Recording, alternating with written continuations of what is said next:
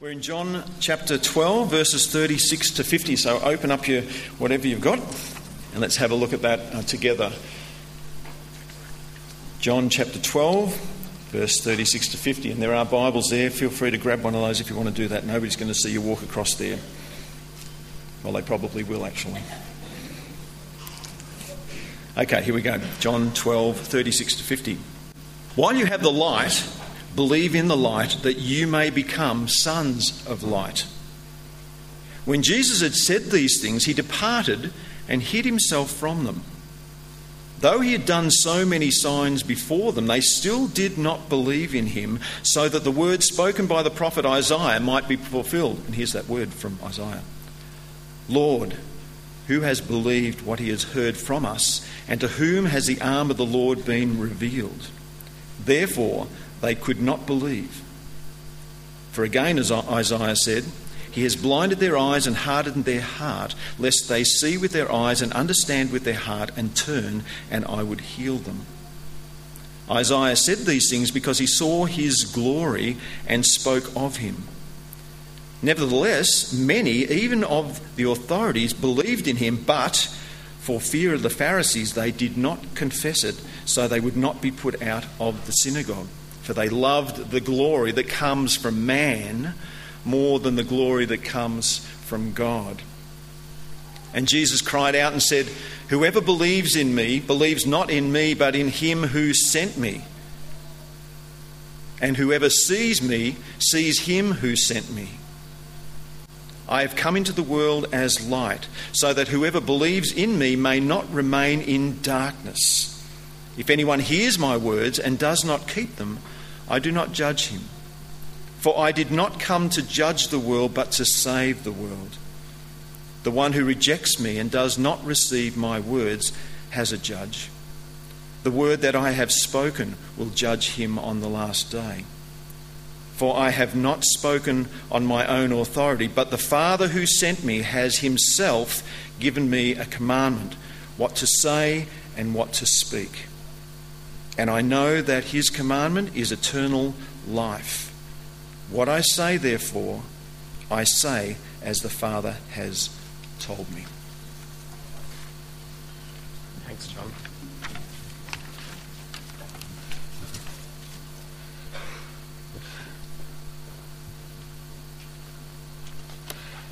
Friends, this morning I come with you with a bit of fear and trembling.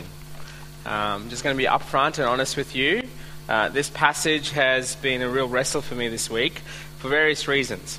And this last night, this usually happens. By the way, if you're a praying kind of person, pray for everyone who preaches on Sunday mornings. Different things happen, and usually in our family, what it looks like is one of the kids gets sick. So last night, my youngest got a temperature at midnight, and I'm lying there and thinking to myself, "Oh, Lord, I'm afraid about the passage I'm about to preach." And the words that came to me is, who are you afraid of more, me or them? So would you pray for me as we spend some time in this passage? For various reasons I'm nervous, and I hope and pray what you will hear is a pastor along with the leadership team who love you and care for you. And more importantly, you see God's heart, not mine. Let me pray. Lord Jesus, I want to thank you for who you are. I thank you for that reminder already as we've read and listened. But the word in front of us is not actually about us, it's about you.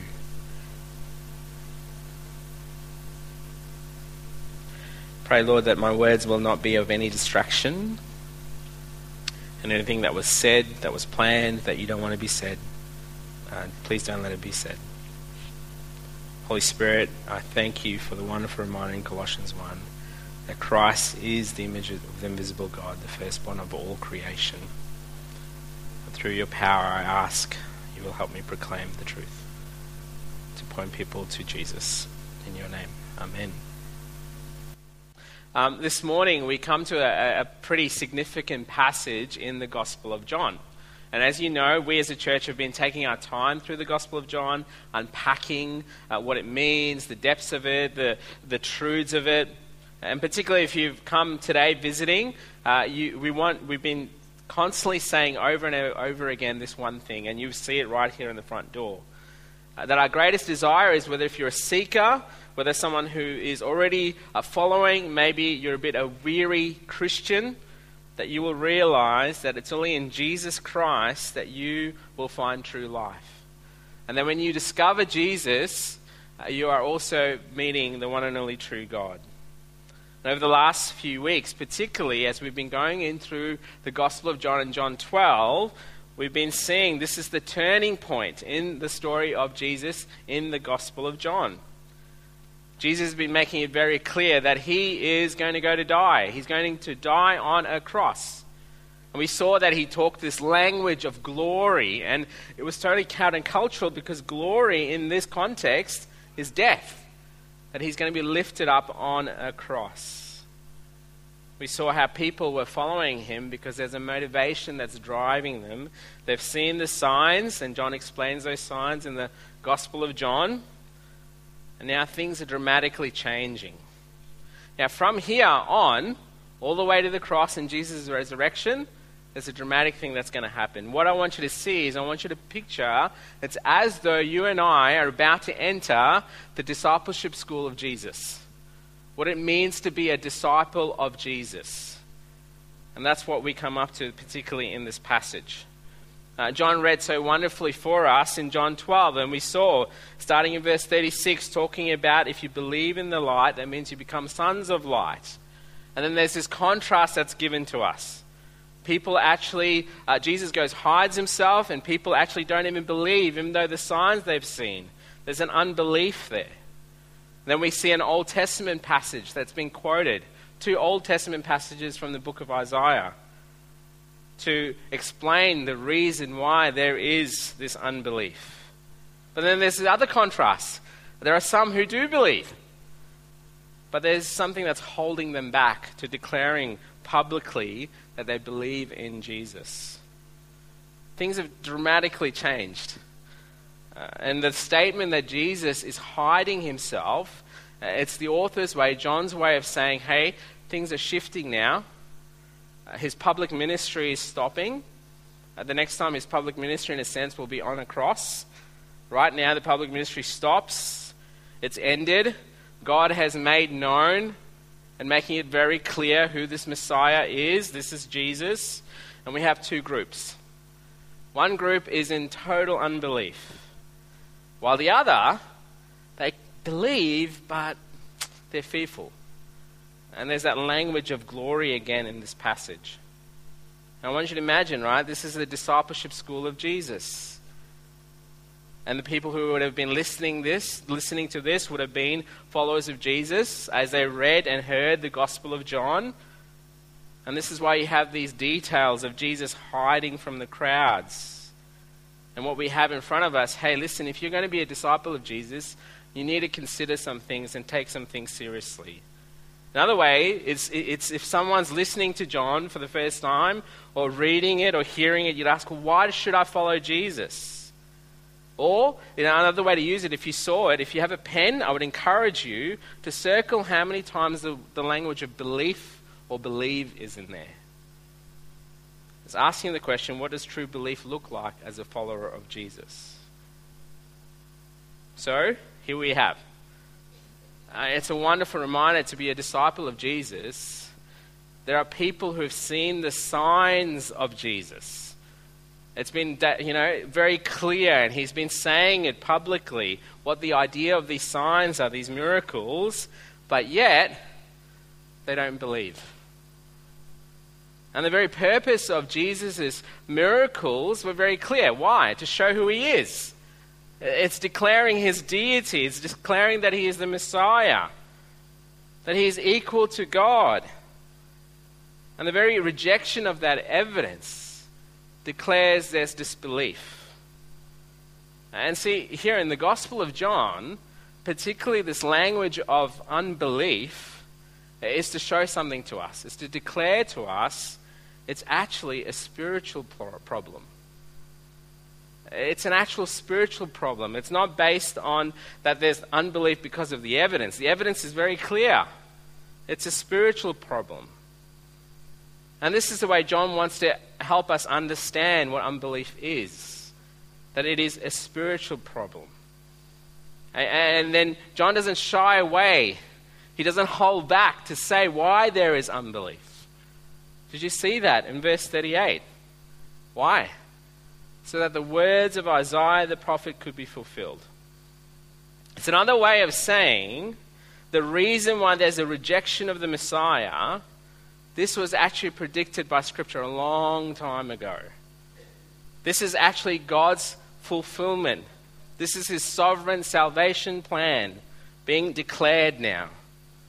And even the language you saw, the quote of Isaiah, the seeing that Isaiah saw the glory, it's amazing to consider that God had revealed to Isaiah, well, there is this glory. The glory is going to come through a particular servant, the suffering servant.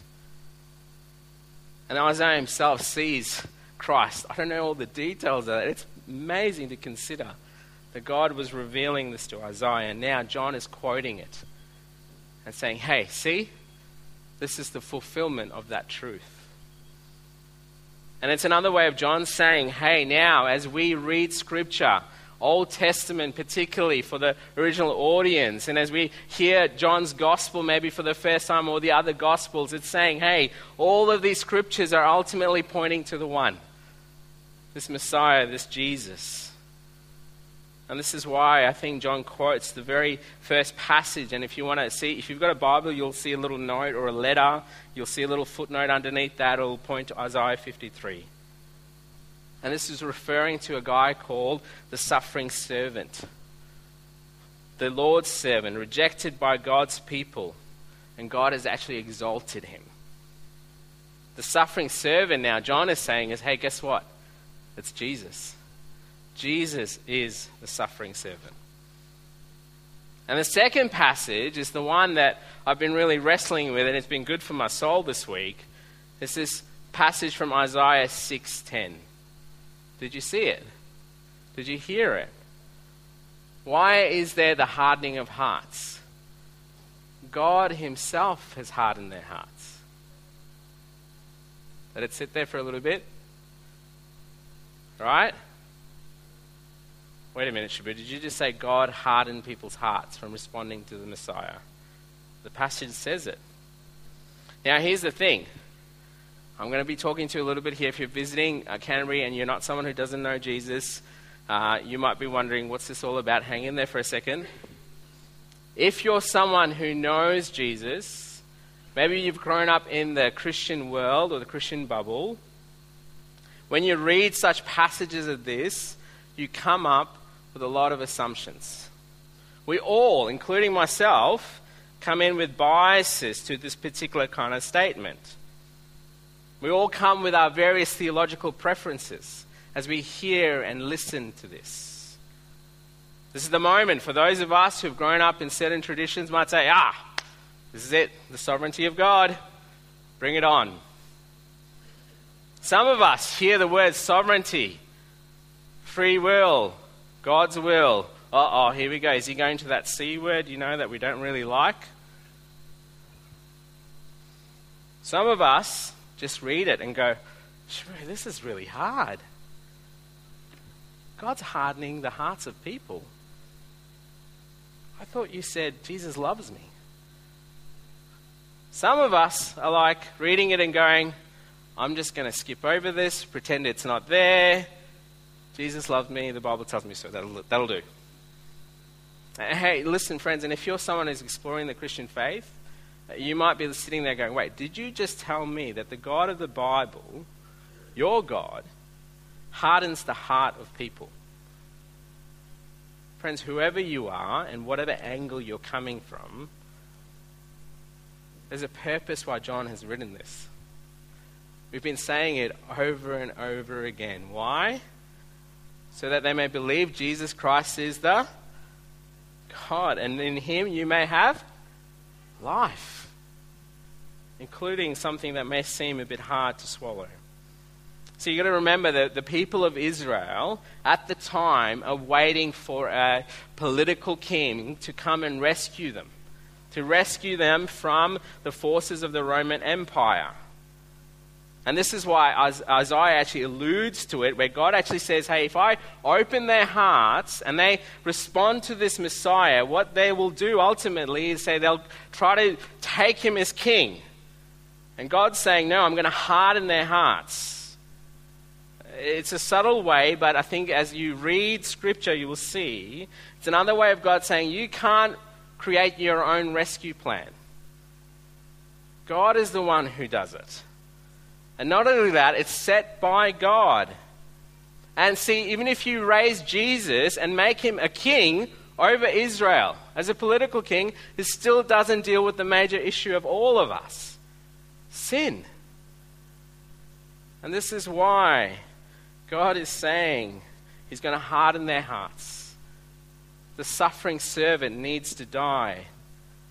Death is the penalty for sin. And this is the moment where Jesus is being revealed as the suffering servant by John.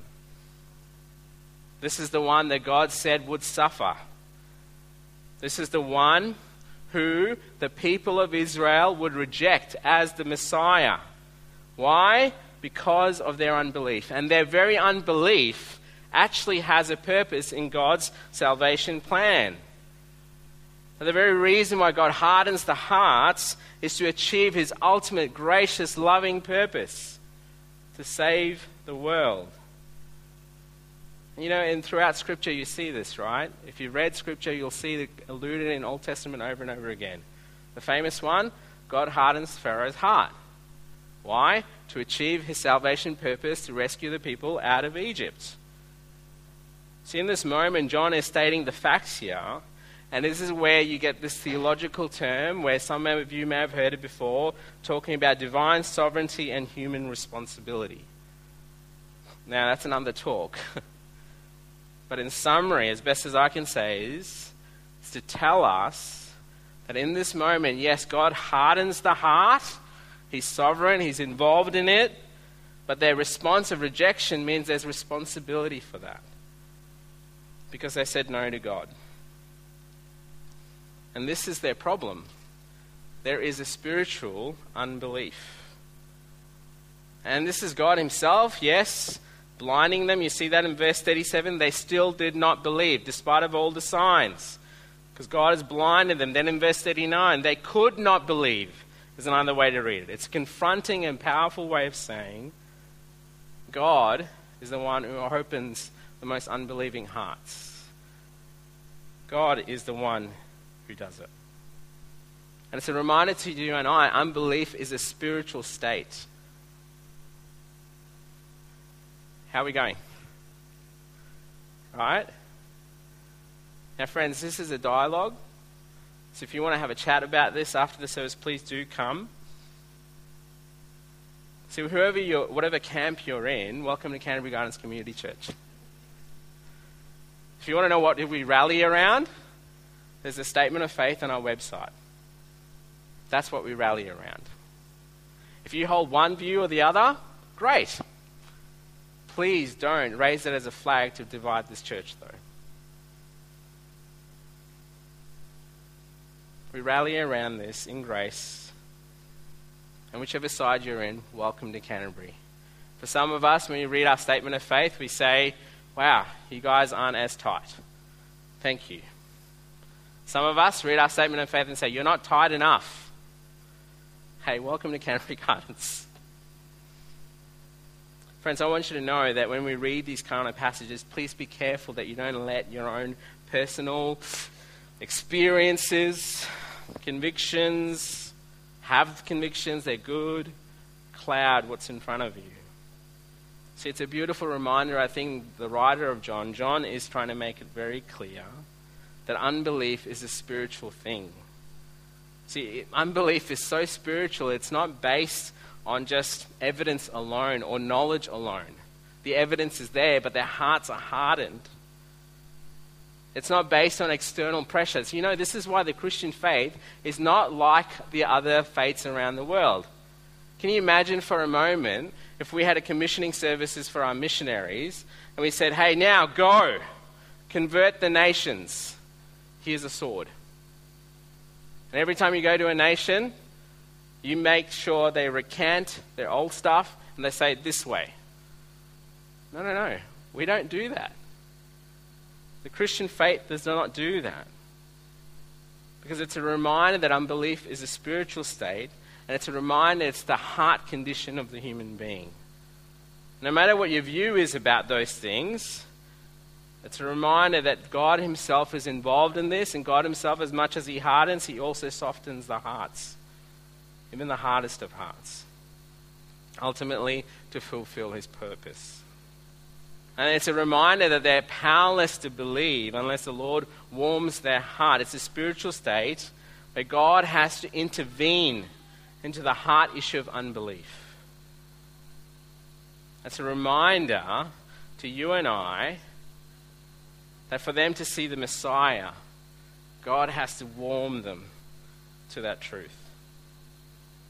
And it's a reminder for those of us who struggle with this, and I have for many years, for various reasons.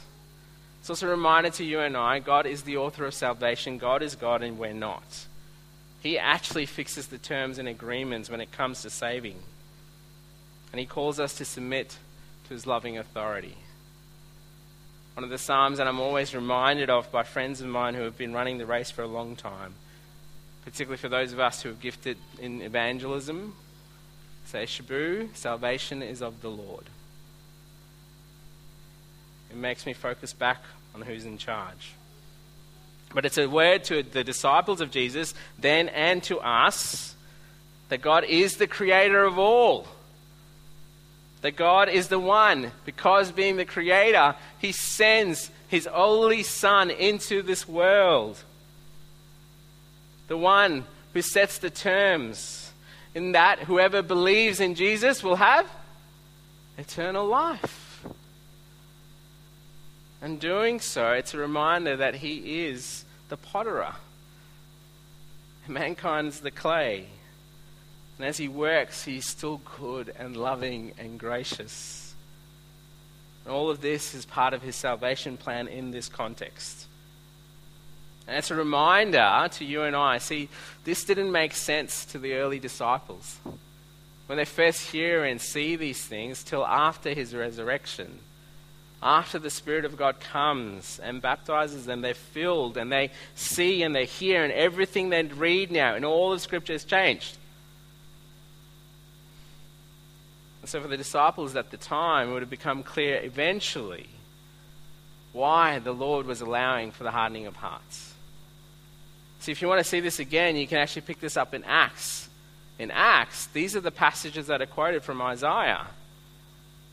This is when the Apostle Peter and Apostle Paul both quote this and say, hey, you know the reason why? Because God's purpose is not just for Jerusalem or Israel, it's for the ends of the earth. And this is what God is declaring. And friends, if you're that person, for those of us who are the God is sovereign over all, can I encourage us to be humble? That doctrine is not something that we gloat over, and is not something that we use as a secret source, that we eventually found out something.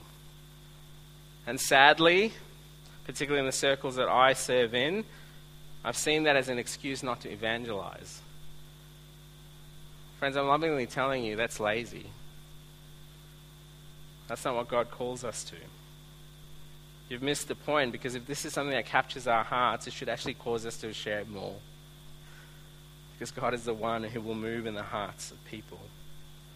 We're called to be humble brothers and sisters, including the lead pastor of Canterbury Gardens. And for those of us who struggle with this idea that God hardens and softens and so on, can I encourage you, don't skip it or avoid it. If you believe that God's word is true, it's there for a purpose, and it's there to bring you comfort. It's a reminder as well for you and I that our hope should not be in our strategies, in our way of changing people's hearts. That we run and cry out to the God who softens the hardest hearts to come to the Son. And our hope is not in our methods. By the way, I don't mind methods. They're great. Evangelistic methods are wonderful. I grew up using them. But even this past week, I saw someone who was promoting a particular evangelistic method, and the way that they shared it was that this method is what brings people into the kingdom. Friends, you've got to remember, the engine room underneath that is the Lord. He uses the various tools to change hearts. And in front of us, there is disbelief and unbelief, and then we have belief. Well, kind of. Now, you see that in verses 42 to 43, right? They believe, but it's a weird kind of belief. And they display belief, but there's now another heart problem going on. There's the spiritual unbelief, and now there's this other heart problem where these guys believe, but they go quiet. They don't want to be excommunicated from their religious order. Because, as the passage says, they loved the glory. Maybe your passage says something like this. They prefer the praise of men more than the praise or glory that comes from God. Remember that glory language again? It's been coming through all of John 12, right? This is John's way of saying, hey, if you're going to come into the disciple school of Jesus, if you're going to be a disciple, it needs to be more than just believing. It's all good that you might have said a prayer. It's much beyond that. It should actually be shown in your life. And if it is going to be shown in your life, guess what? Following Jesus does come at a cost, does it not? We've been seeing that over and over again. But here in this context, it's saying, if you love the glory or praise of men more than God, you're going to be finding it very hard to be a disciple of Jesus. And see, through the history of the church, that was the reality. You read Acts, you see even the guy who wrote this was exiled for his faith to Patmos. It cost them to follow Jesus. Because for them, though, they were so captured that the God of mercy and grace would warm their unbelieving hearts, and they were sold out for it. You know, it's a wonderful reminder why we do need a Savior. We need a perfect Savior, a one who's the perfect disciple, and all of his earthly life, what was his concern? To bring glory to the Father. That was his one mission, all of his life, rather than getting the praise of man. And this is why in the Gospel of John you see the wonderful, beautiful picture when the Trinity are all involved in Jesus' baptism, and the Father says, "This is my Son in whom I am well pleased."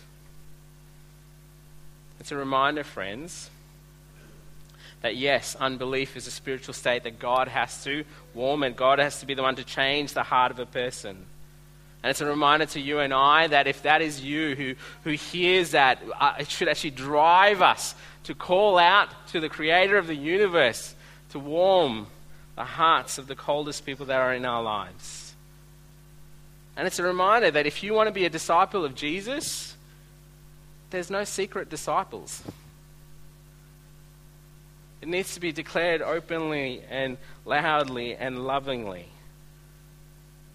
It's a reminder that the reason why we exist, if you're a disciple of Jesus, is not for our glory, but for the Father's glory.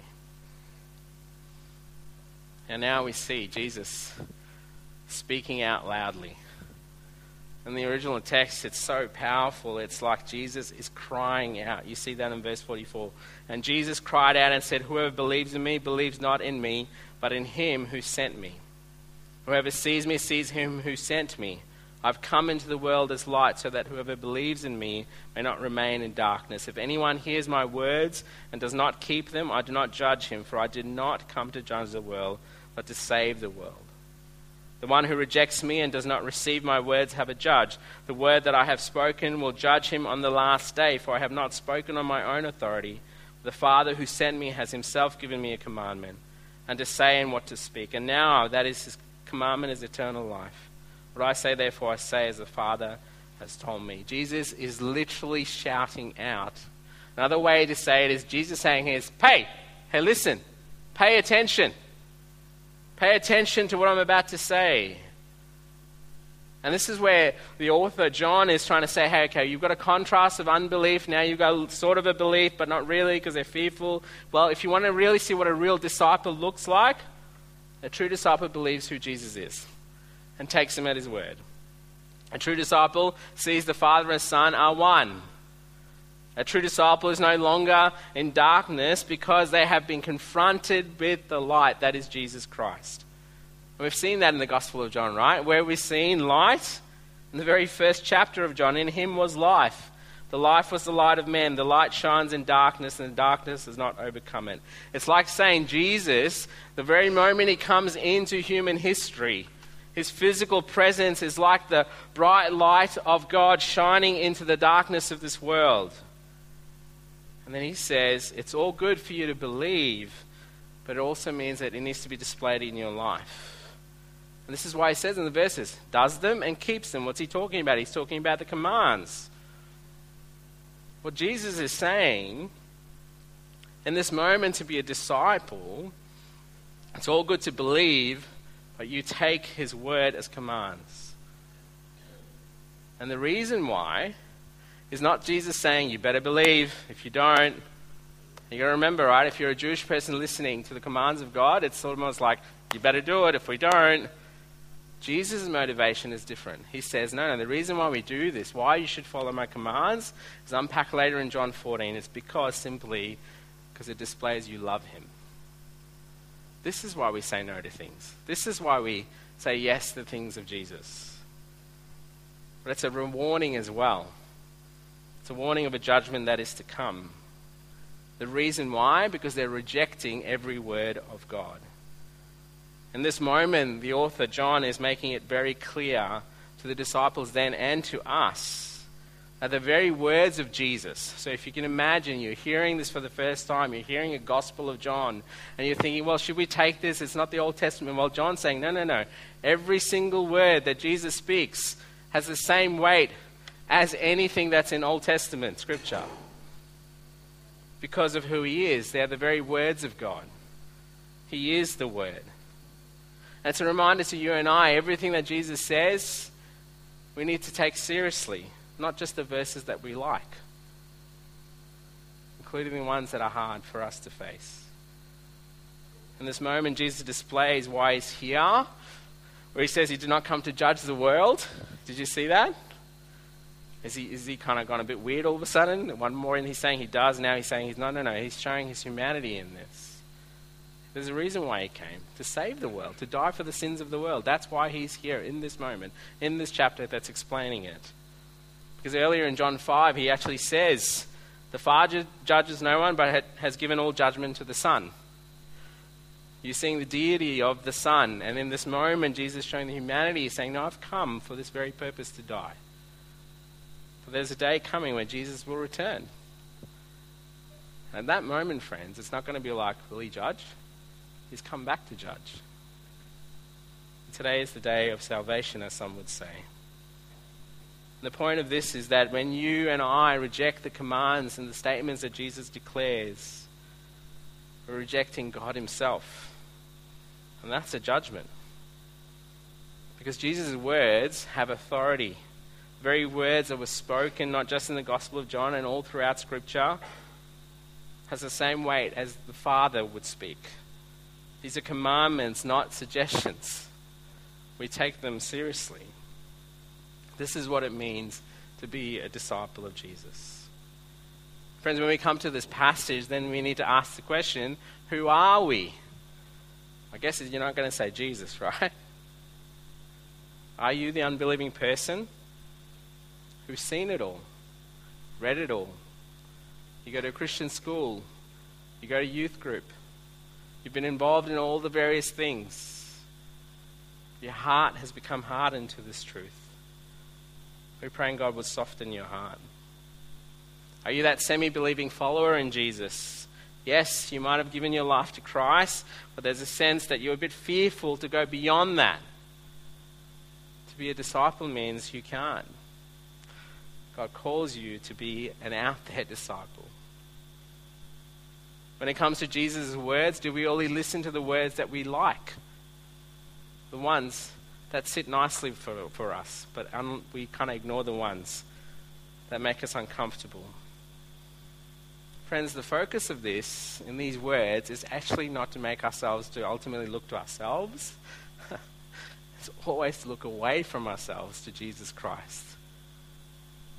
This is Jesus Christ, the Son of the living God, the one who was willing to become the suffering servant. That blows my mind. The one who was willing to come into this world to die for those who are the hardened heart people like you and me. The one who is willing to pursue the fearful followers, people like you and me. The one who was always focused on speaking what the Father wanted him to do, and he did so joyfully, unlike you and I. And this is why he went to the cross, because this was the Father's purpose, to display that salvation is not through your effort or my effort, it's through his effort and his work, just as God had designed it. Friends, this is grace, that he would call us all to believe in his name and find life in his name. Do you know what that means? Maybe this week, friends, if you are a disciple of Jesus and you know that you have a personal relationship with him, have you and I fallen into the trap of taking God's grace and salvation for granted? Does it still warm your heart? It was such a wonderful testimony that Deb shared about her brother-in-law. Is that right, Deb? Did I hear that right? Your brother? Years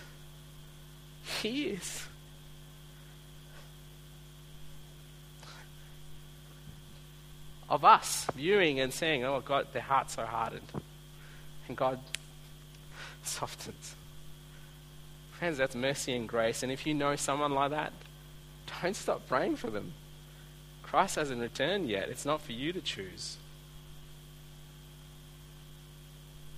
And if you're a disciple of Jesus, let me ask you a question. When you and I share the good news of Jesus, do we do it so in our own strength and in our own power and our own strategy? Or do we come with an attitude of, God, you have to do something in this person's heart. I'm the messenger. You convict. You save. So I invite you to surrender to his grace. And then there are some of us, you've grown up at Canterbury Gardens, you've grown up in a Christian circle. I want to tell you this morning that there is a God who is the creator of the world. This God put the first humans to live under his loving authority and care. The first humans were tempted with this news, this lie from Satan the devil, who comes and says, no, you do not need to be God. You can make your own salvation plan. Actually, you can be God. This lie infests every single human being till this day. This is what Christians call sin, where we are saying to God, no, we want to be God. We will rule our lives. God in his mercy, despite of us being sinners, despite of our rebellion, sends his only Son, the Lord Jesus Christ, the perfect one, to enter into this world, the one who would die for your sin and my sin, the one who says to you, you've got to stop trying to save yourself, you can't. And he offers you mercy and grace. And friend, if that is you, give your life to him today. Maybe the reason why he brought you here in his providence is to warm your heart to the good news of the gospel. And if that is you, we would love to sit with you, pray with you, encourage you, and walk with you. And Christian friend, this gospel reminds us that Jesus will return again.